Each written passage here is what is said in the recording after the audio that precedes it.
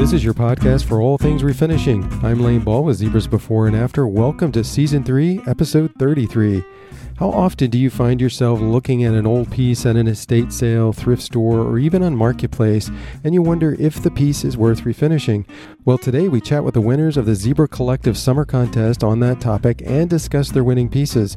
Ashley with Blue Wren Interiors shares a great refinishing tip, and we'll find out what Amberly with Redhead Redefine, Derek with the Grandson's Brush, and Katie with Salvage by K Scott are working on in their studios this week. Stay with us. We have the inspiration, fun, and community that will platform your day. It is September, friends, and that means the summer vibes are quickly leaving us and fall is officially here. That also means that today we get to chat with the winners of our Zebra Collective Summer Contest. As always, we want to begin by thanking our judges and the effort they put into reviewing the hundreds of pieces each quarter. Courtney with Steel Birch Studios, Emily with 1379 Design, Jeannie with Blush Vintage, and Sarah with Olive and Fern.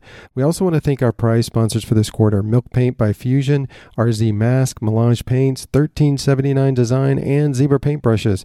Now let's hear from our winners.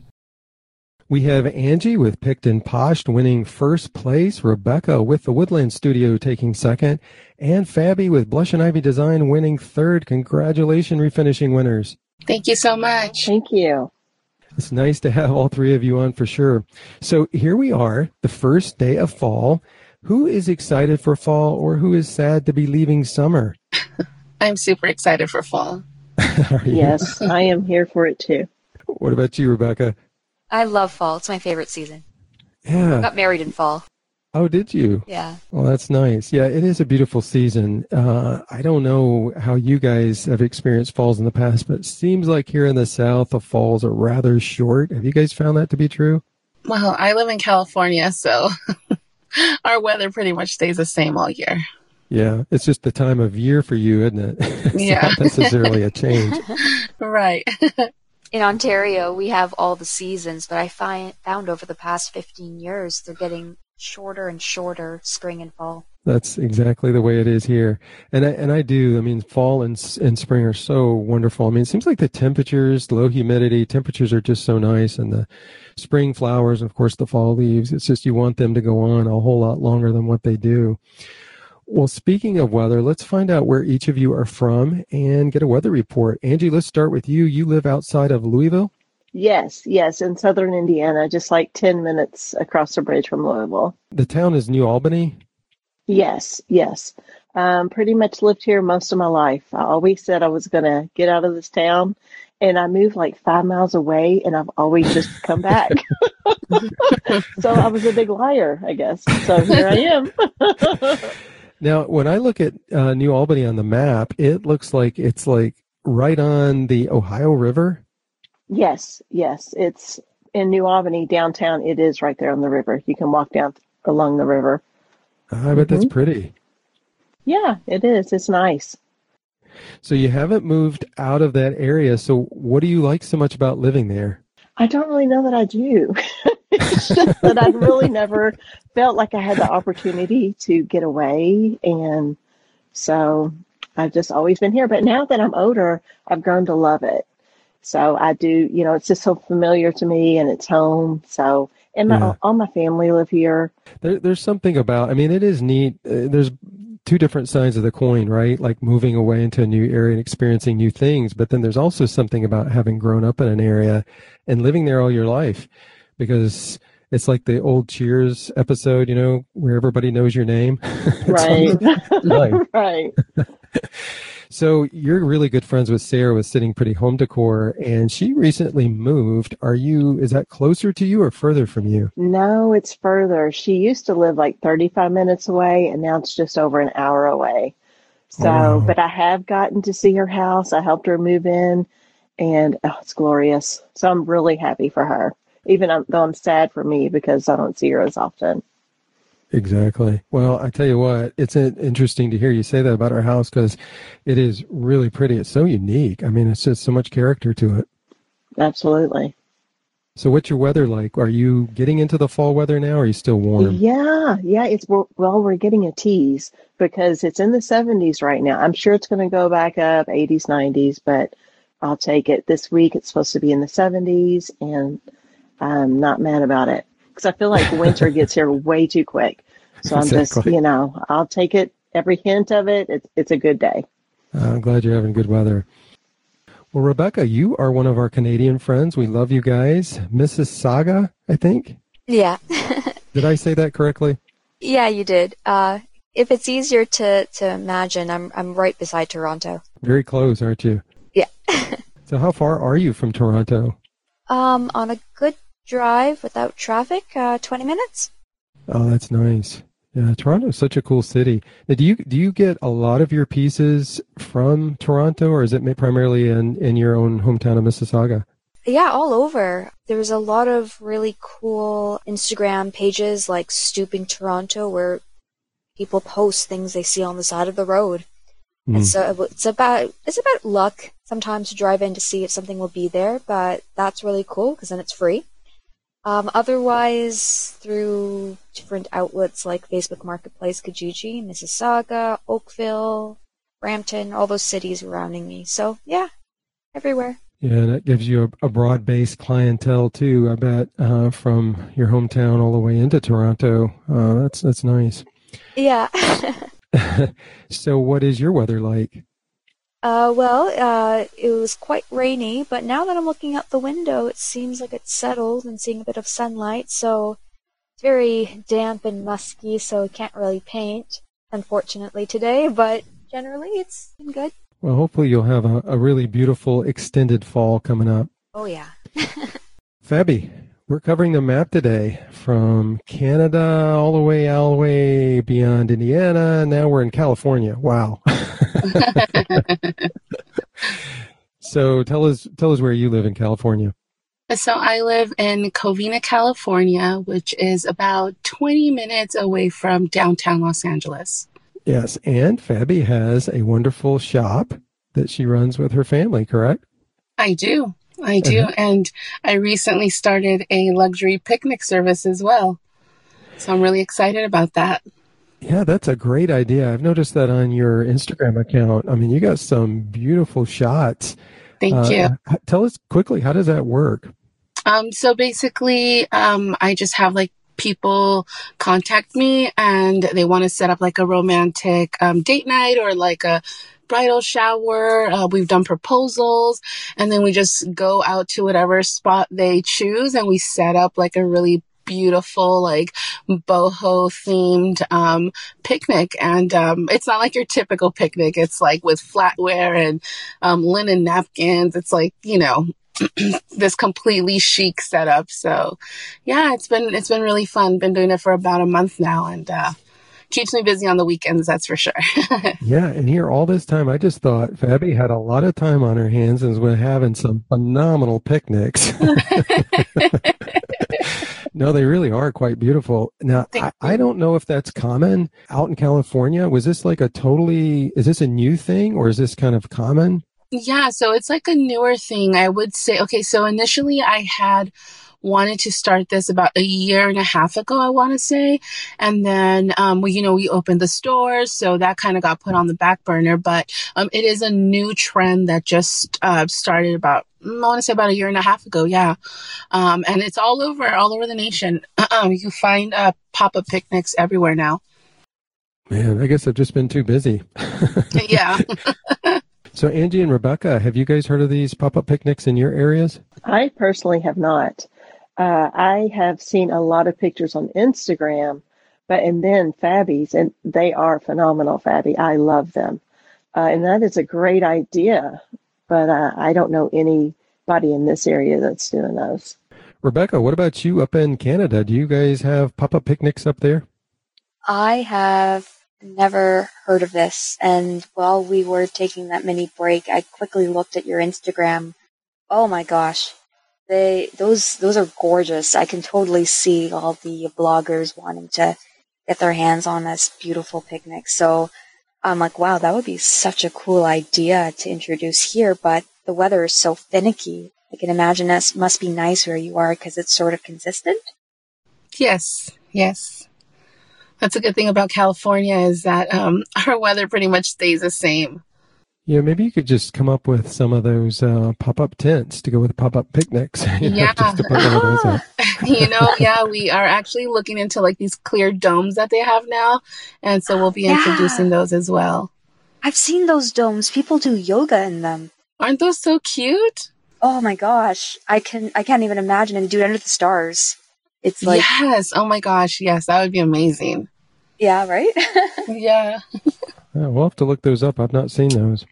Oh yeah, they're super cool. It's like literally a clear dome. They're really cool. Yeah, they really introduced them during the whole, COVID thing to just keep social distancing but still have yoga. Yeah, and they're clear so you can see through them and people can see you, right? Yep. Yes. Huh, that's interesting. Huh, that's cool. Yeah, you'll definitely have to add that. And then, Rebecca, maybe that's something you can start up in Ontario. Seriously. Yo, I was so inspired by your page. I'm like, wow, that would be so cool to do. So who knows? That would be amazing. Yeah, if you did it in the wintertime, you'd have to have the dome, and then you'd have to have some kind of little heater in there, right? Yeah. Oh gosh, I don't know if I'd want to do winter. I don't know how that. That's probably taking it a little too far, I think. It might melt the dome. Right. I think we should go back to furniture finishing and let Fabi be the expert on the pop-up picnics. I'll kind of shut my trap on that.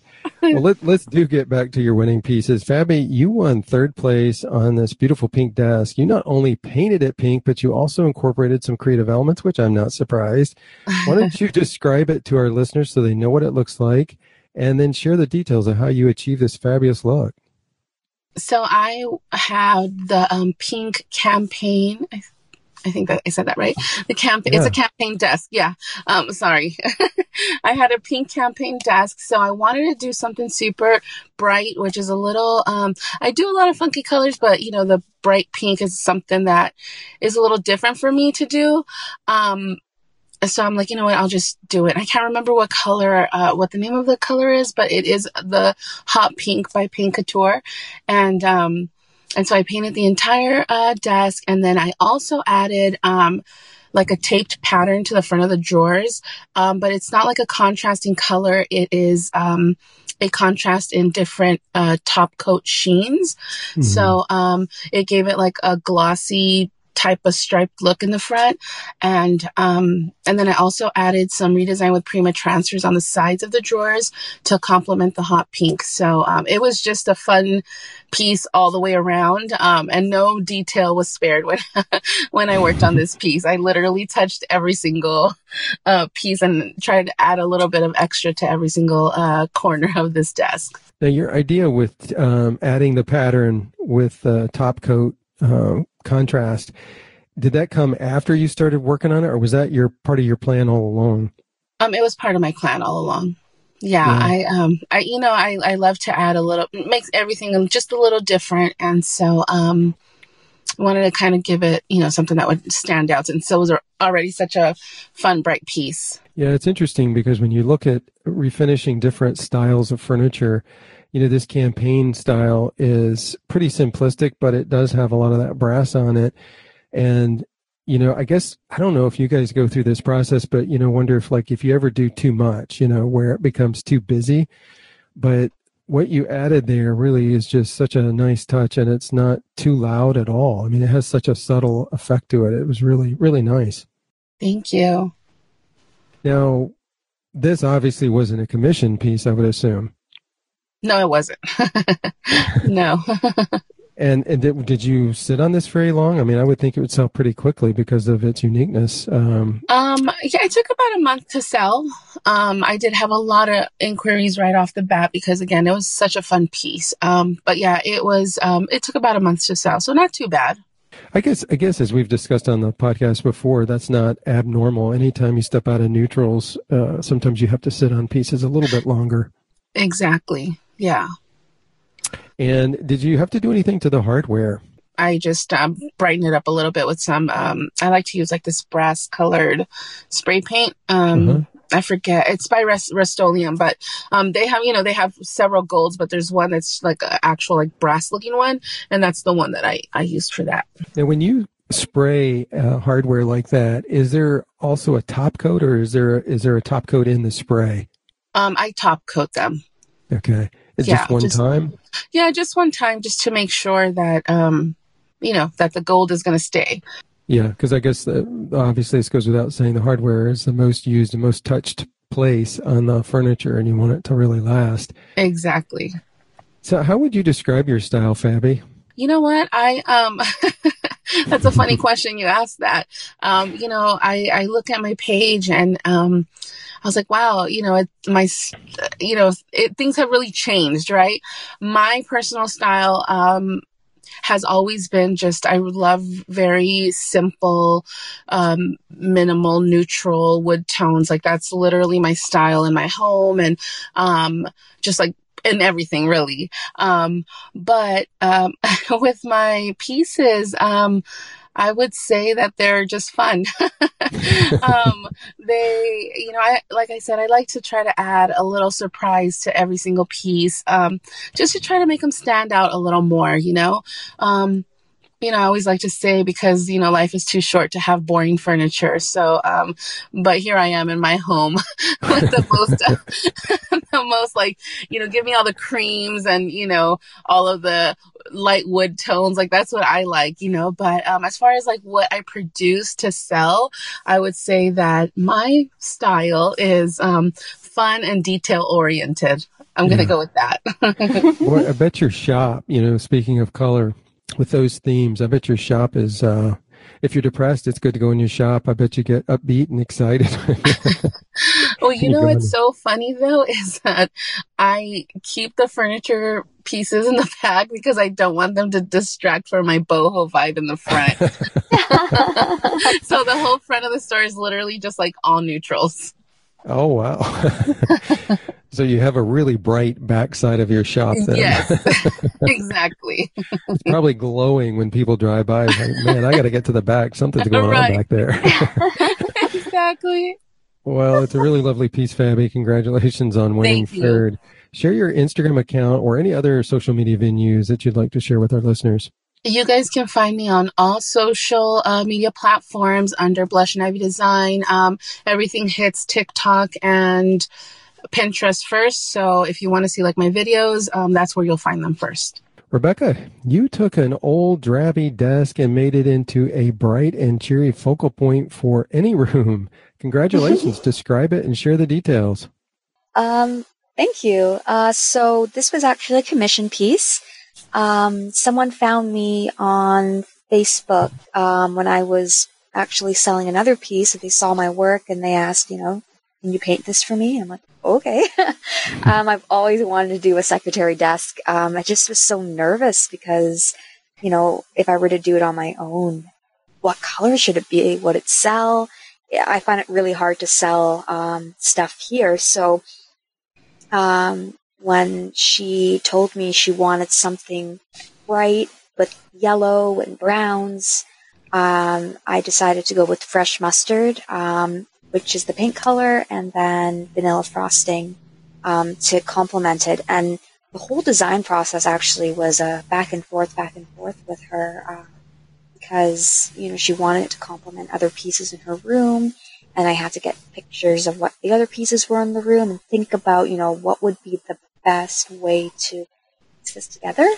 Mm-hmm. But then she was also questioning, what can I have on the inside? And I was thinking, I need something funky in the background, something unique, something that's just going to pop out at you when you open it. Because you do have the bright yellow, which is beautiful. But then when you just open it up and you have like the white vanilla frosting and then just this like really fun thing in the back. So I was perusing different types of, peel and stick wallpapers, and, I just needed a small piece, so I'm like, I don't want to have to charge her. I actually commissioned my sister to paint that for me, like that backdrop. Really? Yeah, she's an actual, she's very, very artistic in our family. She actually does drawing, so I said, I really like this. I could do it, but, you want to do it for me? And she's like, okay. So it was actually a joint effort for her to do all those leaves and stuff like that. And we did a lot of color mixing. Pulling this together, This was a great learning experience, and especially with vintage desks, those, the drop hinges. Mm-hmm. Oh my gosh, that was a nightmare because one side was missing, and trying to find drop hinges in Canada is like impossible. Everything's in the States. So yeah, it was so fun, and the hardware, getting that hardware. I searched and debated about things, and I perchanced at Value Village and found that hardware, a whole bundle for $3. I'm like, oh my gosh, awesome! And then it fit. I think it fit perfectly. I really think the dark, like that, like medium brown contrasted against the vanilla frosting with the yellow was like perfect. So I was like, this is amazing. Now, so was it a good experience with your client in this process? Was it, because you said a lot of back and forth. What was that experience like? Actually, it was quite pleasant. One thing I always tell my clients is that, especially with commissions, that it's a flowing process. Things aren't always concrete, and it's okay to go with the ebb and flow as the piece sort of speaks to you and works with you, because you can have a goal and mission, and then these little one-offs can happen with the piece, and you're like, oh, this is here, this is that, oh, I gotta fix this, or maybe reconsider that. So luckily, a lot of the clients that I've worked with were very easygoing, knock on wood. So it was really nice, but it's hard when you're doing everything online, so I had to like take videos and pictures and show her, and then she had to respond back, and then sometimes there'll be delays because she's a working woman, so, she's not always on social media or like on Facebook Messenger. So that's the hard part, that having that patience to just, okay, don't touch it, leave it alone, walk away, and wait for her to respond. So you mentioned the challenge that you had with the hinges. Did you have any other issues, like any structural issues that you had to spend time repairing? Yes, when you open the secretary desk, I don't even know what it's called, like those shelves in there, right? Mm-hmm. Yeah, I had to be really mindful because there was some areas where I had to re-glue and nail in and screw in just to make sure that it all stabilized. But other than that, the piece was in really good shape. Well, I can't imagine that she wasn't extremely pleased with the results. Oh, yeah, she was pleased. And I think it also makes clients feel happy about their decisions and what they bought when other people comment. And the amount of people that were just mesmerized by the piece, I just kept sending her like what people said. So I think that really boosts the client's confidence in the decision they made. So it was all around really good. Yeah, and you'll definitely have to let her know this piece won an award. Yes. That's the icing on the cake. It is. Describe your style for us, Rebecca. I was listening to what you were saying before about that, and I'm like, oh, what is my style? I don't know. I'm all over the place. I mean, I generally like safe, like neutrals, but then it's exciting to do something with a pop of color. It's just so nerve-wracking if somebody will appreciate it as much as I do. So I guess I could say neutrals, and pieces that are like more trending, is, I guess, my style. I don't know. It's so hard for me to think about that. And as many people say, that sometimes changes. It kind of evolves over time, especially as you continue to grow as a refinisher and dive into new areas. You develop new interests. Yeah. Great job, Rebecca, and congratulations on winning second. Share your Instagram account or any social media venues that you'd like to share with your listeners. So my Instagram is t.woodlands.studio. I'm also on TikTok. I'm on Pinterest. I have my website, woodlandstudio.ca, so you can also see some of my work there. Angie won first place. This piece screams summer sunshine for sure. For those of you who are new listening friends, I have to tell you that I already know a little bit about this piece, as Angie was on a previous podcast sharing about this very piece as she won third place in the April Zebra Review. Well, Angie, let's get back into this piece a few months later. Describe it to our listeners and tell us all about your refinishing process. Okay, so I found this piece. It was actually painted black, and normally I don't buy painted furniture because it's a lot of work to strip it. But it's mid-mod. I was mesmerized because I'm really into mid-century modern furniture right now. So I bought it and brought it home, and I knew I wanted to do something different, but I had no idea what. I didn't know if I wanted to stencil. So I just keep walking past it after I strip the finish with a heat gun and get to that wood. And actually, the top was in great shape, which isn't always, very often. So I was thrilled with that. So I knew I wanted to keep the top wood, and I was trying to figure out what other element to add, knowing I wanted to do that. I did what any normal person would do and painted a sunshine on it. Said no one ever. But no, I knew I wanted color and I knew I wanted pastels. So I decided to do the little pencil trick where you can make an arch with the pencil. You hold a string with the pencil and you can make an arch. I'm a terrible explainer. But so I got half an arch on the bottom and that became my sun. And then I used painter's tape to separate what I knew would be the colors. I just didn't know what colors. I didn't know if I wanted a mustard colored sunshine or a vibrant yellow or what to do. So I took a bunch of samples. I have a ton of paint. So I took a bunch of samples and put it on a piece of probably a cardboard or something until I got the colors I liked and just painted them all on there. And I make it sound really easy, but it took a few coats of each and it took a few days and me critiquing and thinking, is this okay? And then once I got it all together, I'm like, oh yeah, that's pretty cool. Yeah. And talk about the little, the throw that you have next to it that's almost the same colors. A scarf, yes. After, I don't know if I already had that scarf or not, but I always go thrifting and I love to find scarves to pop in for texture on my pieces for staging. So I found the scarf and it's in colors and I love colorful stuff. So I bought it and it just went perfect because I was staging it with a plant, I think, maybe. I don't remember the staging of that one, but I just knew I draped the scarf there and it kind of popped with the color. So it was just a happy surprise, really.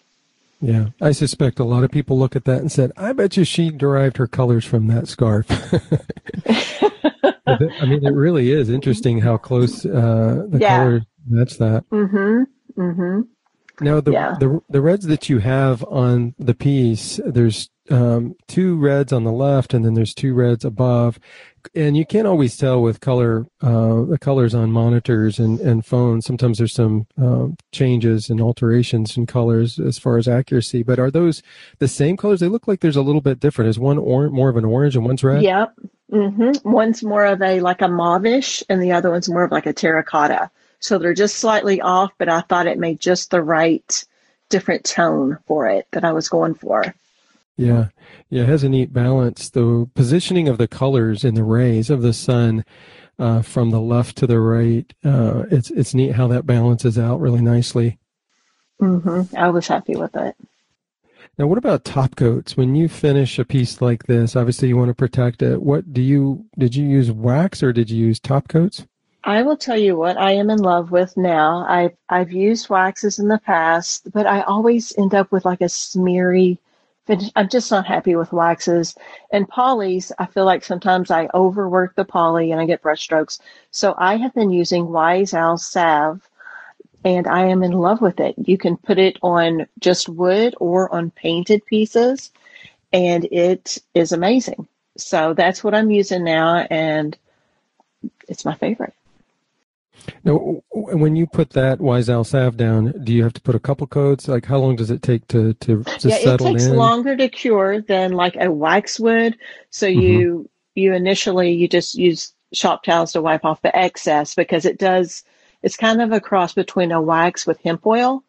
So it does have a little, tends to seem like it's greasy as it's penetrating.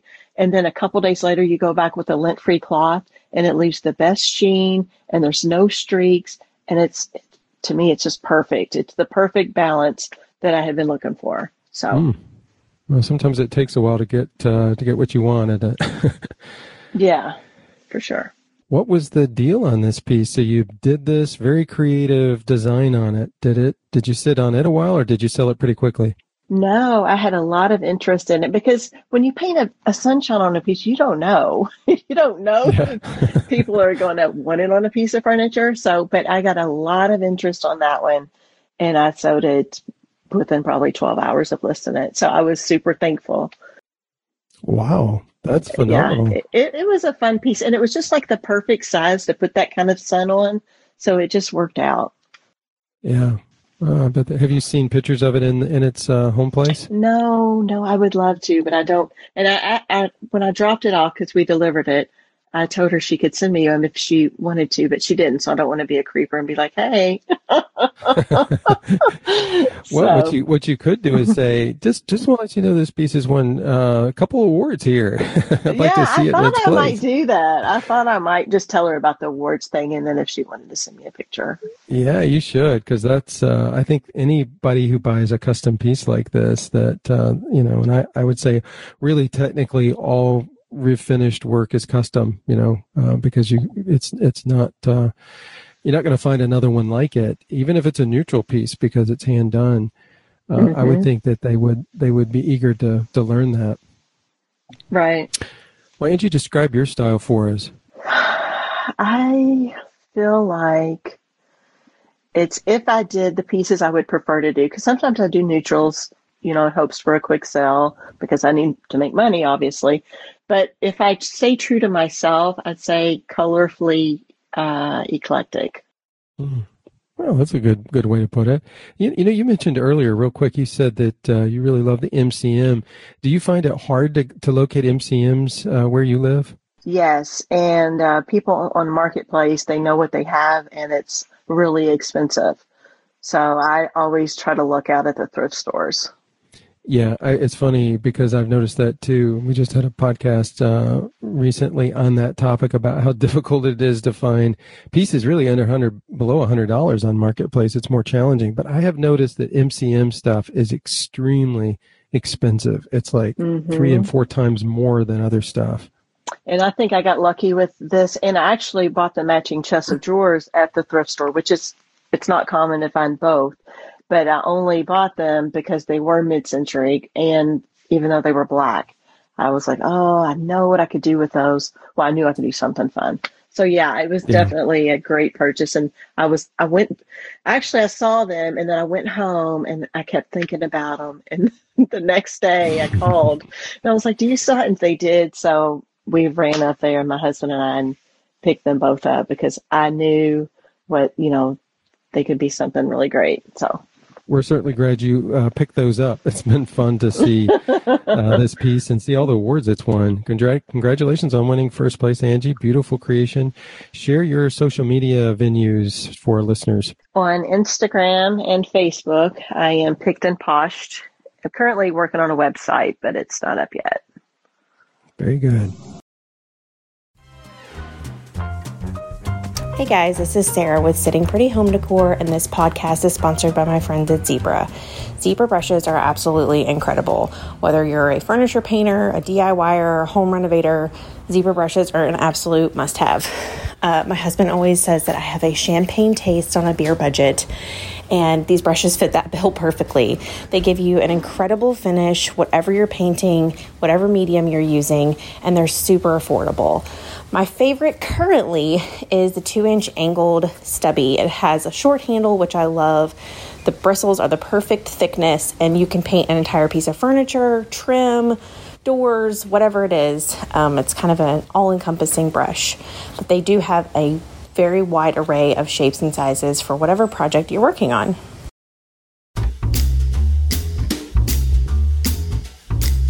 It's time for our Zebra panel discussion. We've heard from many of you regarding our panel discussions and how much you love them.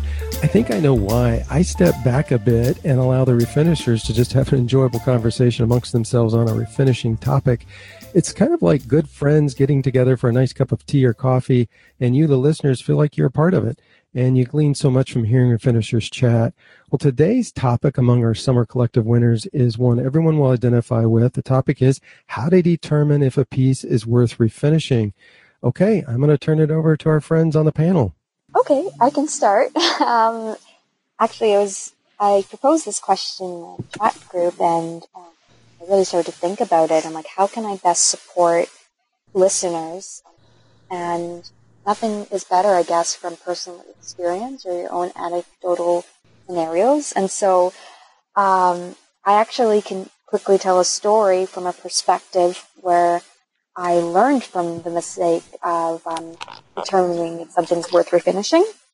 When I first started out this whole refinishing gig, I was really new to it. I learned, as beginners usually just go out and buy everything, or they don't really think about, what will happen if I actually take this piece on. And so I really liked mid-century modern styles, or that sort of modern style. And I saw this piece on Marketplace, and it was $90, and I was like, oh, I must have it. And so I went and got it. And when I brought it home, I realized that it was definitely not even close to being an antique. It was actually quite recently made. It was sort of like akin to something like IKEA style, with those hinges and like the little turning knobs to like make sure everything sticks together. And when you sort of sway it, it sort of shifts under the weight.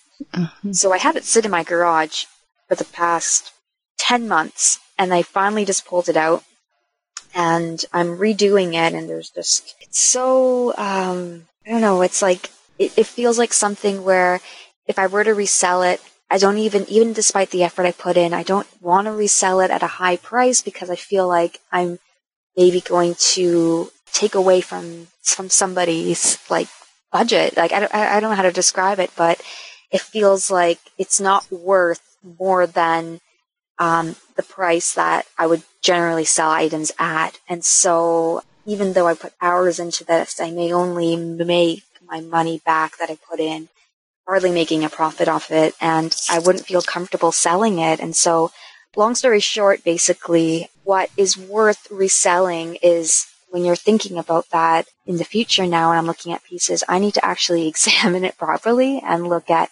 is this actually wood or is this MDF? And the sway test, when you touch a piece of furniture, you can actually like just put your hand on it and move it around and see, does this shift under the weight of my hand? And if it does, then you can think, okay, now I need to look closer at it. Is this MDF or is this just antique where I need to maybe reglue it? And if it's MDF, okay, is this worth me putting in the effort? Because and in the end, is the customer going to be happy? Or in 2 years from now, it's going to fall apart like most other pieces that are modernly made fall apart. So, yeah, I learned a lot from this experience. And now I know going forward for me personally, to stay clear of those types of pieces that are on Marketplace. Does that make sense? I don't know. Yeah, that makes sense. I think it's really important to do like the little test to make sure that it's structurally sound. That is like a big factor for me when I'm choosing my pieces. I always make sure that they're structurally sound because, like you said, I mean, sometimes you can't repair those issues.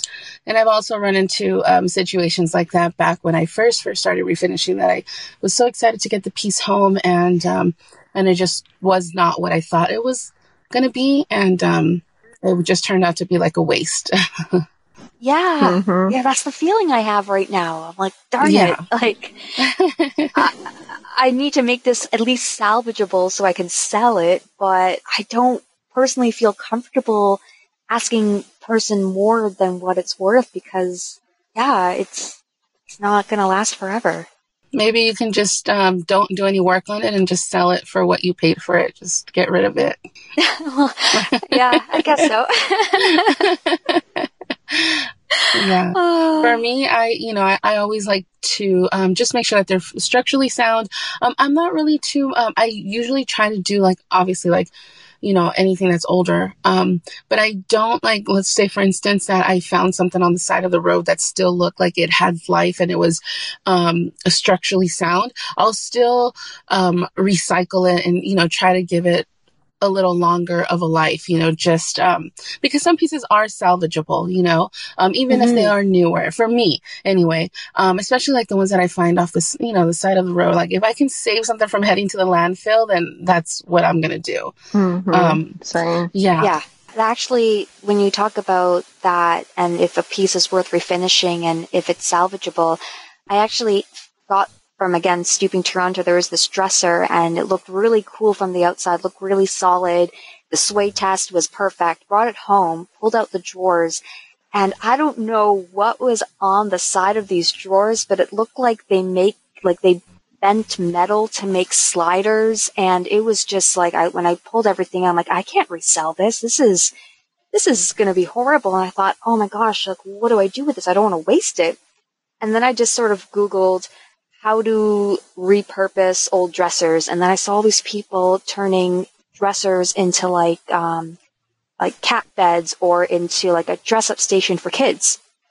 So I completely removed all of these weird metal railings, repainted the whole inside, rebuilt a cushion, rebuilt a drawer, and it became like either a cat bed where you could put storage in, or like if somebody wanted it, it can be like a dress-up station for a kid if I put like a railing on the inside and they can hang their clothes. Oh, that is really cool. Yeah, I actually have a picture of it on my Instagram. There's a picture with my cat on it sleeping, but I thought, this is... Oh, I'm going to have to look at that. Yeah, it's really, really cute. And so it's like... Oh, that's so cute.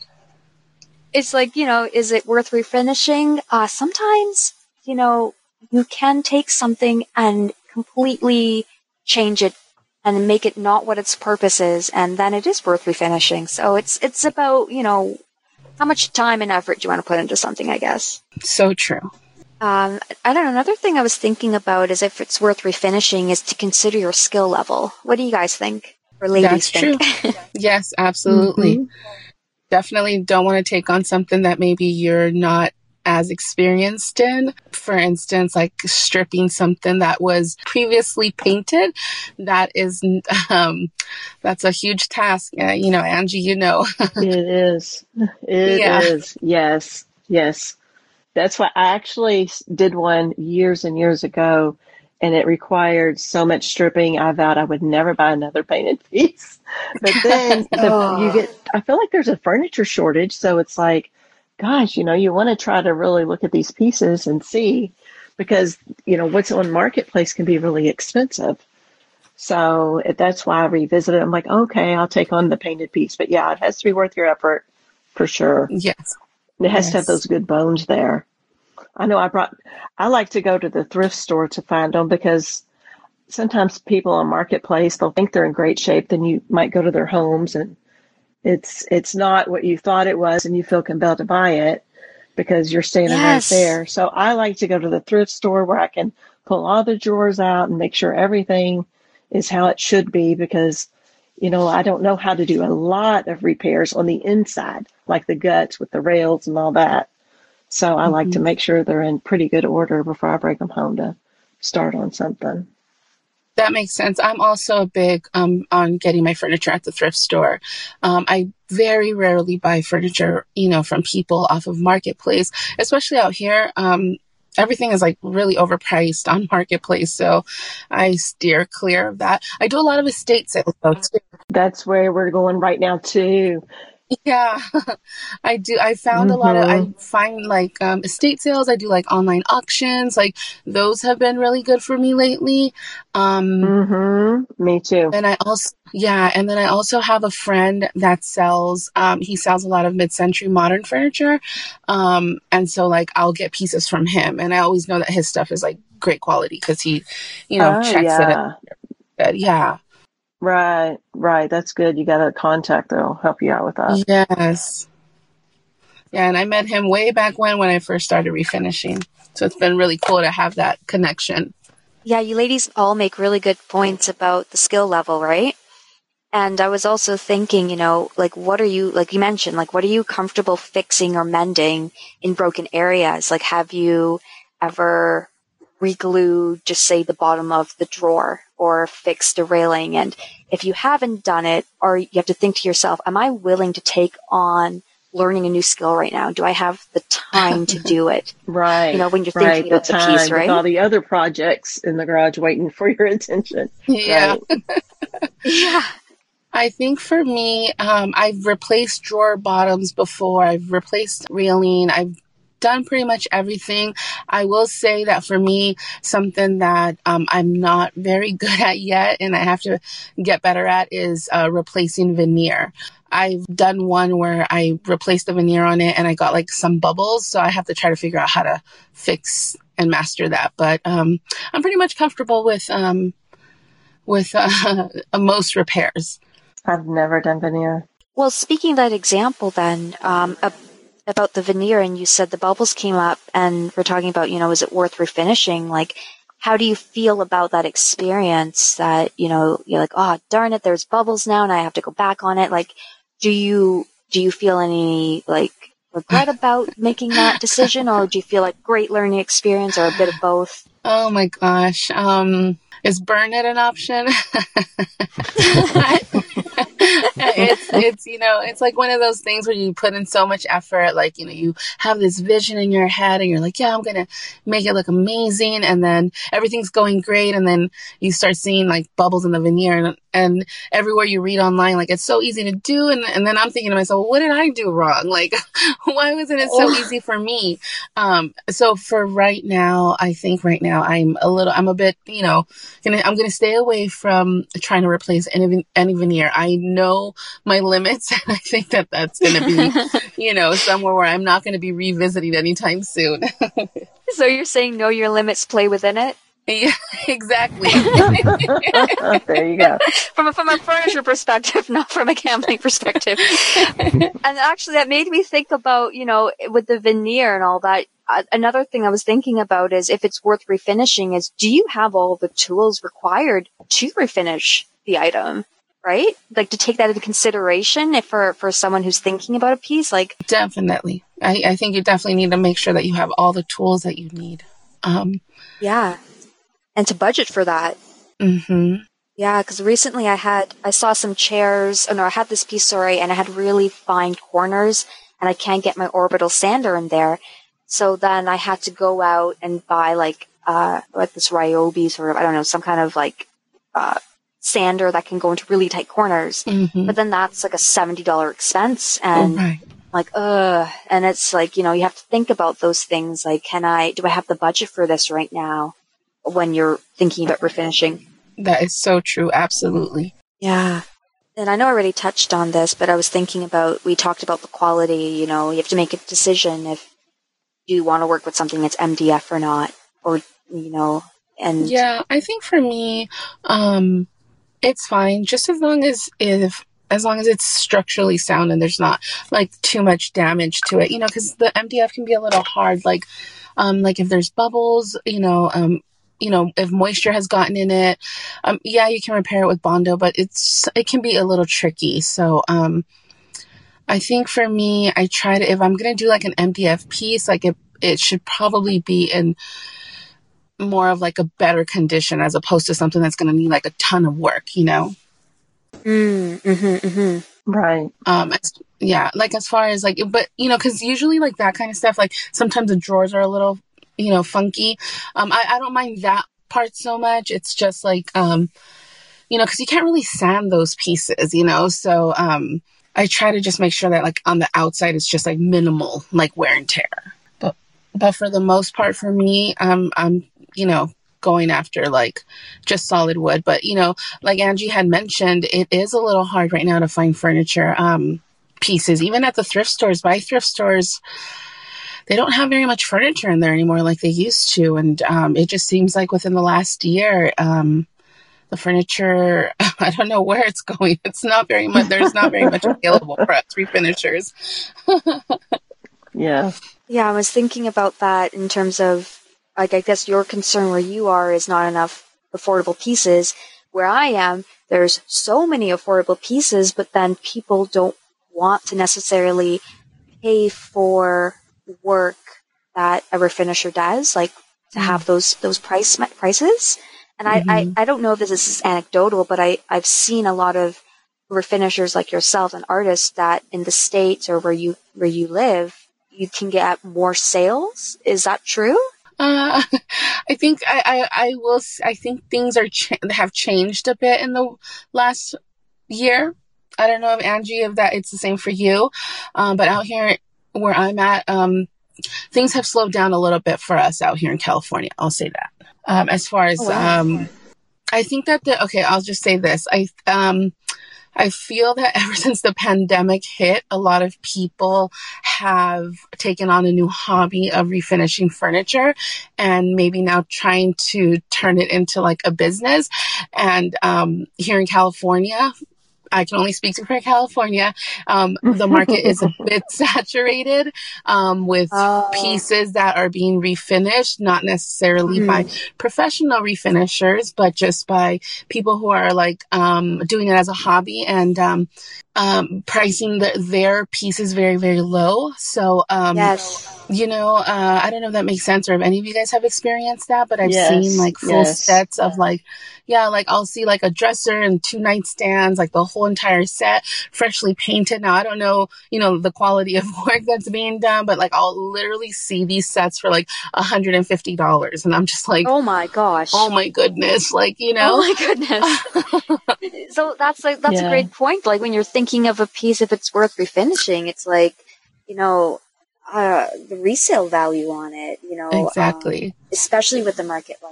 And I think that's why it's important to me, personally. Like I'll do a neutral piece and oddly enough, they'll sit a while, but then I'll do one of my really unique ones and it'll sell quickly. And now that you say that, Fabi, it's probably because the marketplace is saturated with all these, new furniture painters in our areas with much lower prices. So, right. And that's the thing I'm concerned about with like pricing, because when I actually put a stopwatch when I'm working on something to see how many hours I've actually went into a piece. And, sometimes it could be 15, 20 hours. And then if I see people selling at $200 and then I calculate, you're making $5 an hour when you really write it down, right? When you think about it. And it's like, my work is worth so much more, but then I have to think about the market that's happening, like the saturation and what people are pricing it at. And I have to think to myself, is this worth refinishing if I'm putting so much effort and then I have to sell it at such a low price to compete with everyone else, but then I'm literally working at measly pennies an hour. Mm-hmm. Yep.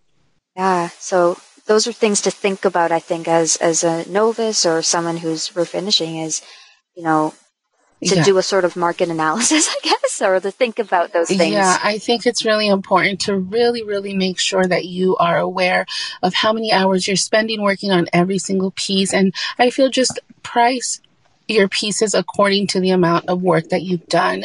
And don't undervalue yourself. Your work, yes, it's worth what you feel it's worth. And for me, I see all these people, like they post everything super low. I have always kept my pricing the same.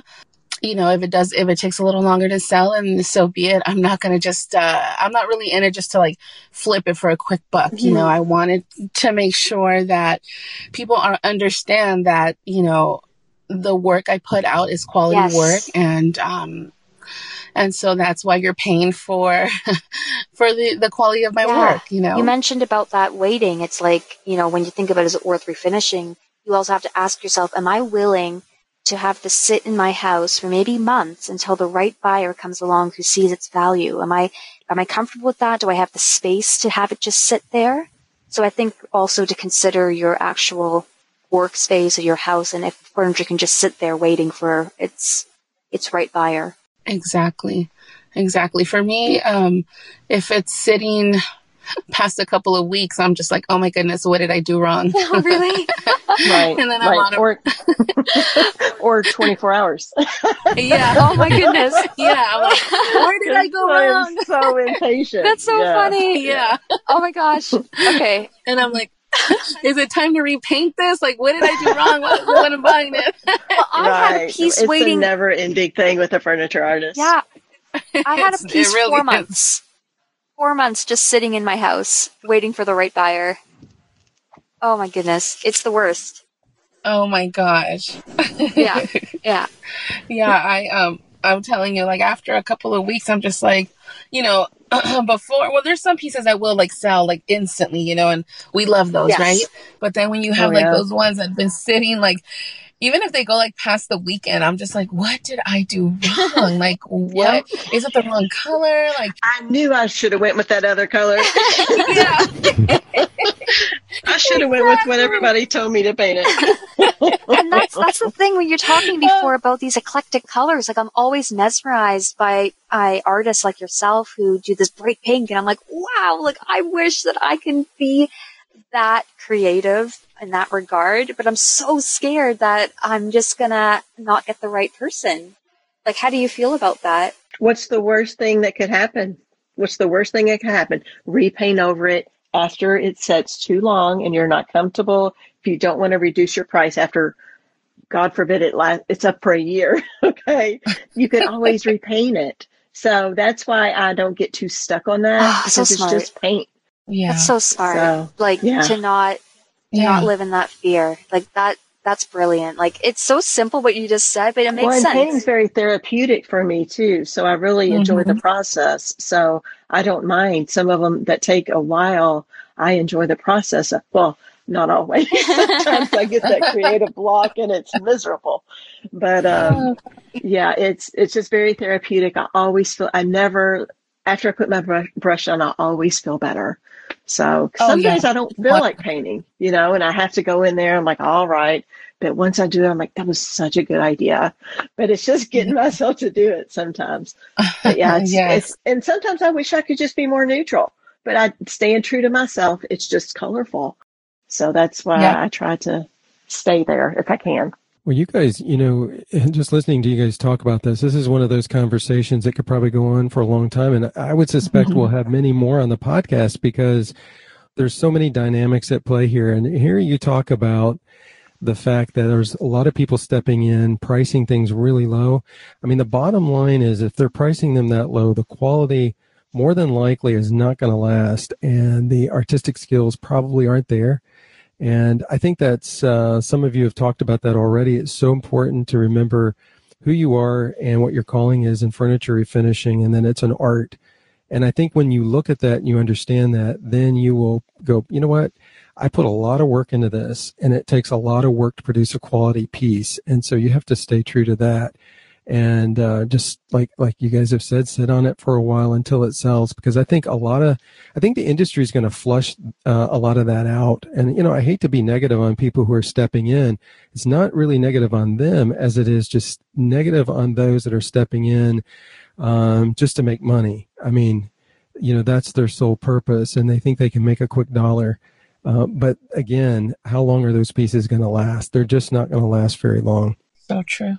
Yeah, I appreciate all of you guys. You guys have added so much insight into the topic, and I'm sure you have given our listeners more to think about when making that all-important decision on whether a piece is worth the effort and can produce a profit, because there is a lot involved in those decisions. So very, very helpful. Special thank you to all three of you for joining us today. Congratulations once again. Phenomenal accomplishments. Stay safe and stay well. You too. Thank you, Lane. Thank you, Lane.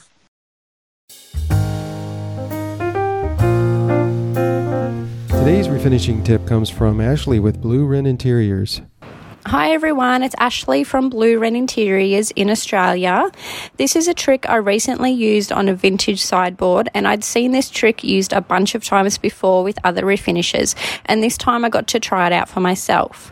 So if you're missing a piece of moulding on your project, you can use a hot glue gun, a regular craft hot glue gun, to make a simple mould.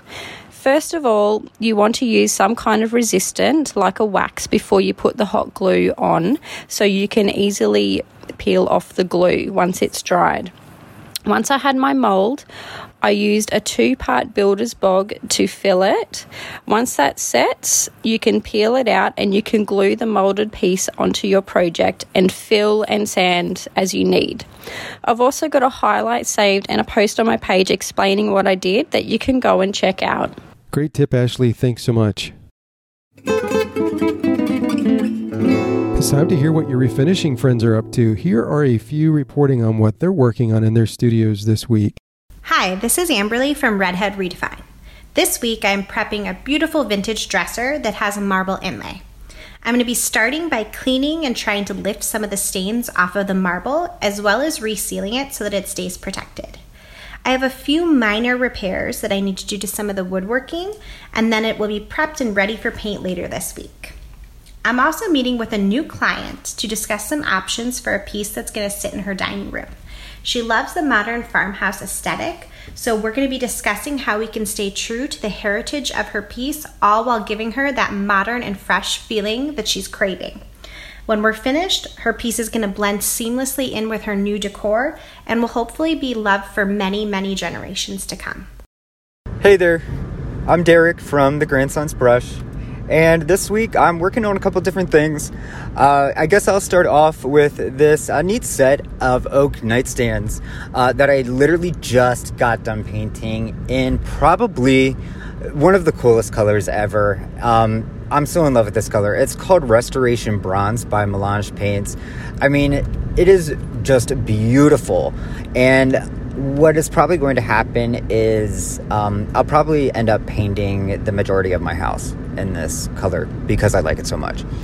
The next thing would be this Ethan Allen buffet, and I went ahead and did something very different, something I normally don't do. I ended up going with a boho look. I used about 10 different colors, also some redesign with Prima stencils, some redesign with Prima stamps, and it is just such a unique and wild, beautiful piece that I'll be finishing up shortly, so stay tuned for that one.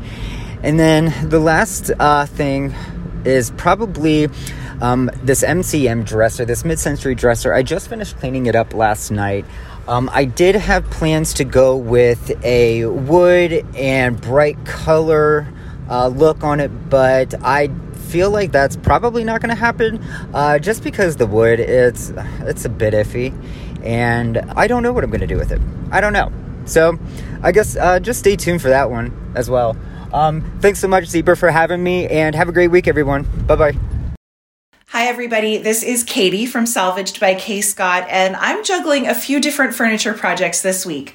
First, I'm working on a thrifted mid-century dresser that is getting a really fun anthropology-inspired makeover with the help of some house and canvas paint and a fun new technique that I'll be making with my Cricut machine.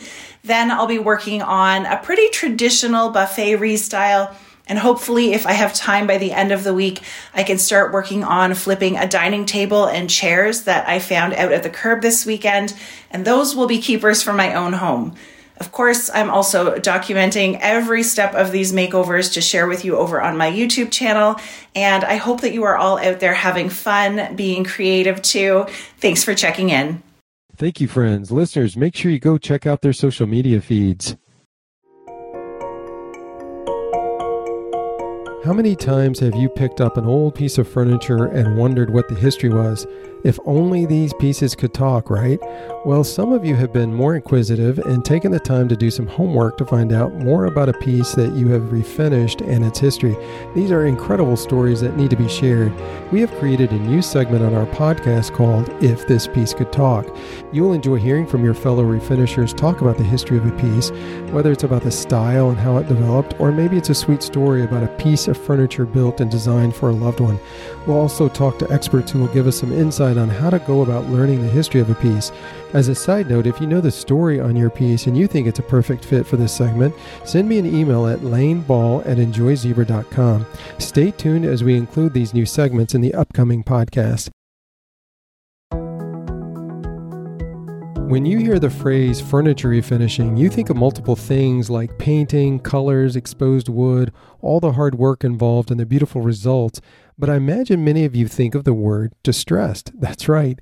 So much of furniture refinishing consists of distressing. That's why our September Zebra Review theme will be Distressed is Best. That means you can enter any piece you have designed and refinished during the month of September 2021 that has been distressed in some shape or form. We have excellent price sponsors like Country Chic Paint, The Lawless Hardware, Surf Prep Sanding, and Zebra Paintbrushes.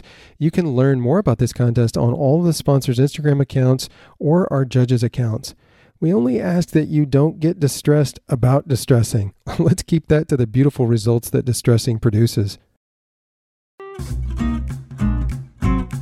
We hope you enjoyed this episode of the Zebra Blogs Before and After Furniture Refinishing podcast. Today's episode is also featured on our enjoyzebra.com site, along with contact information for today's guest.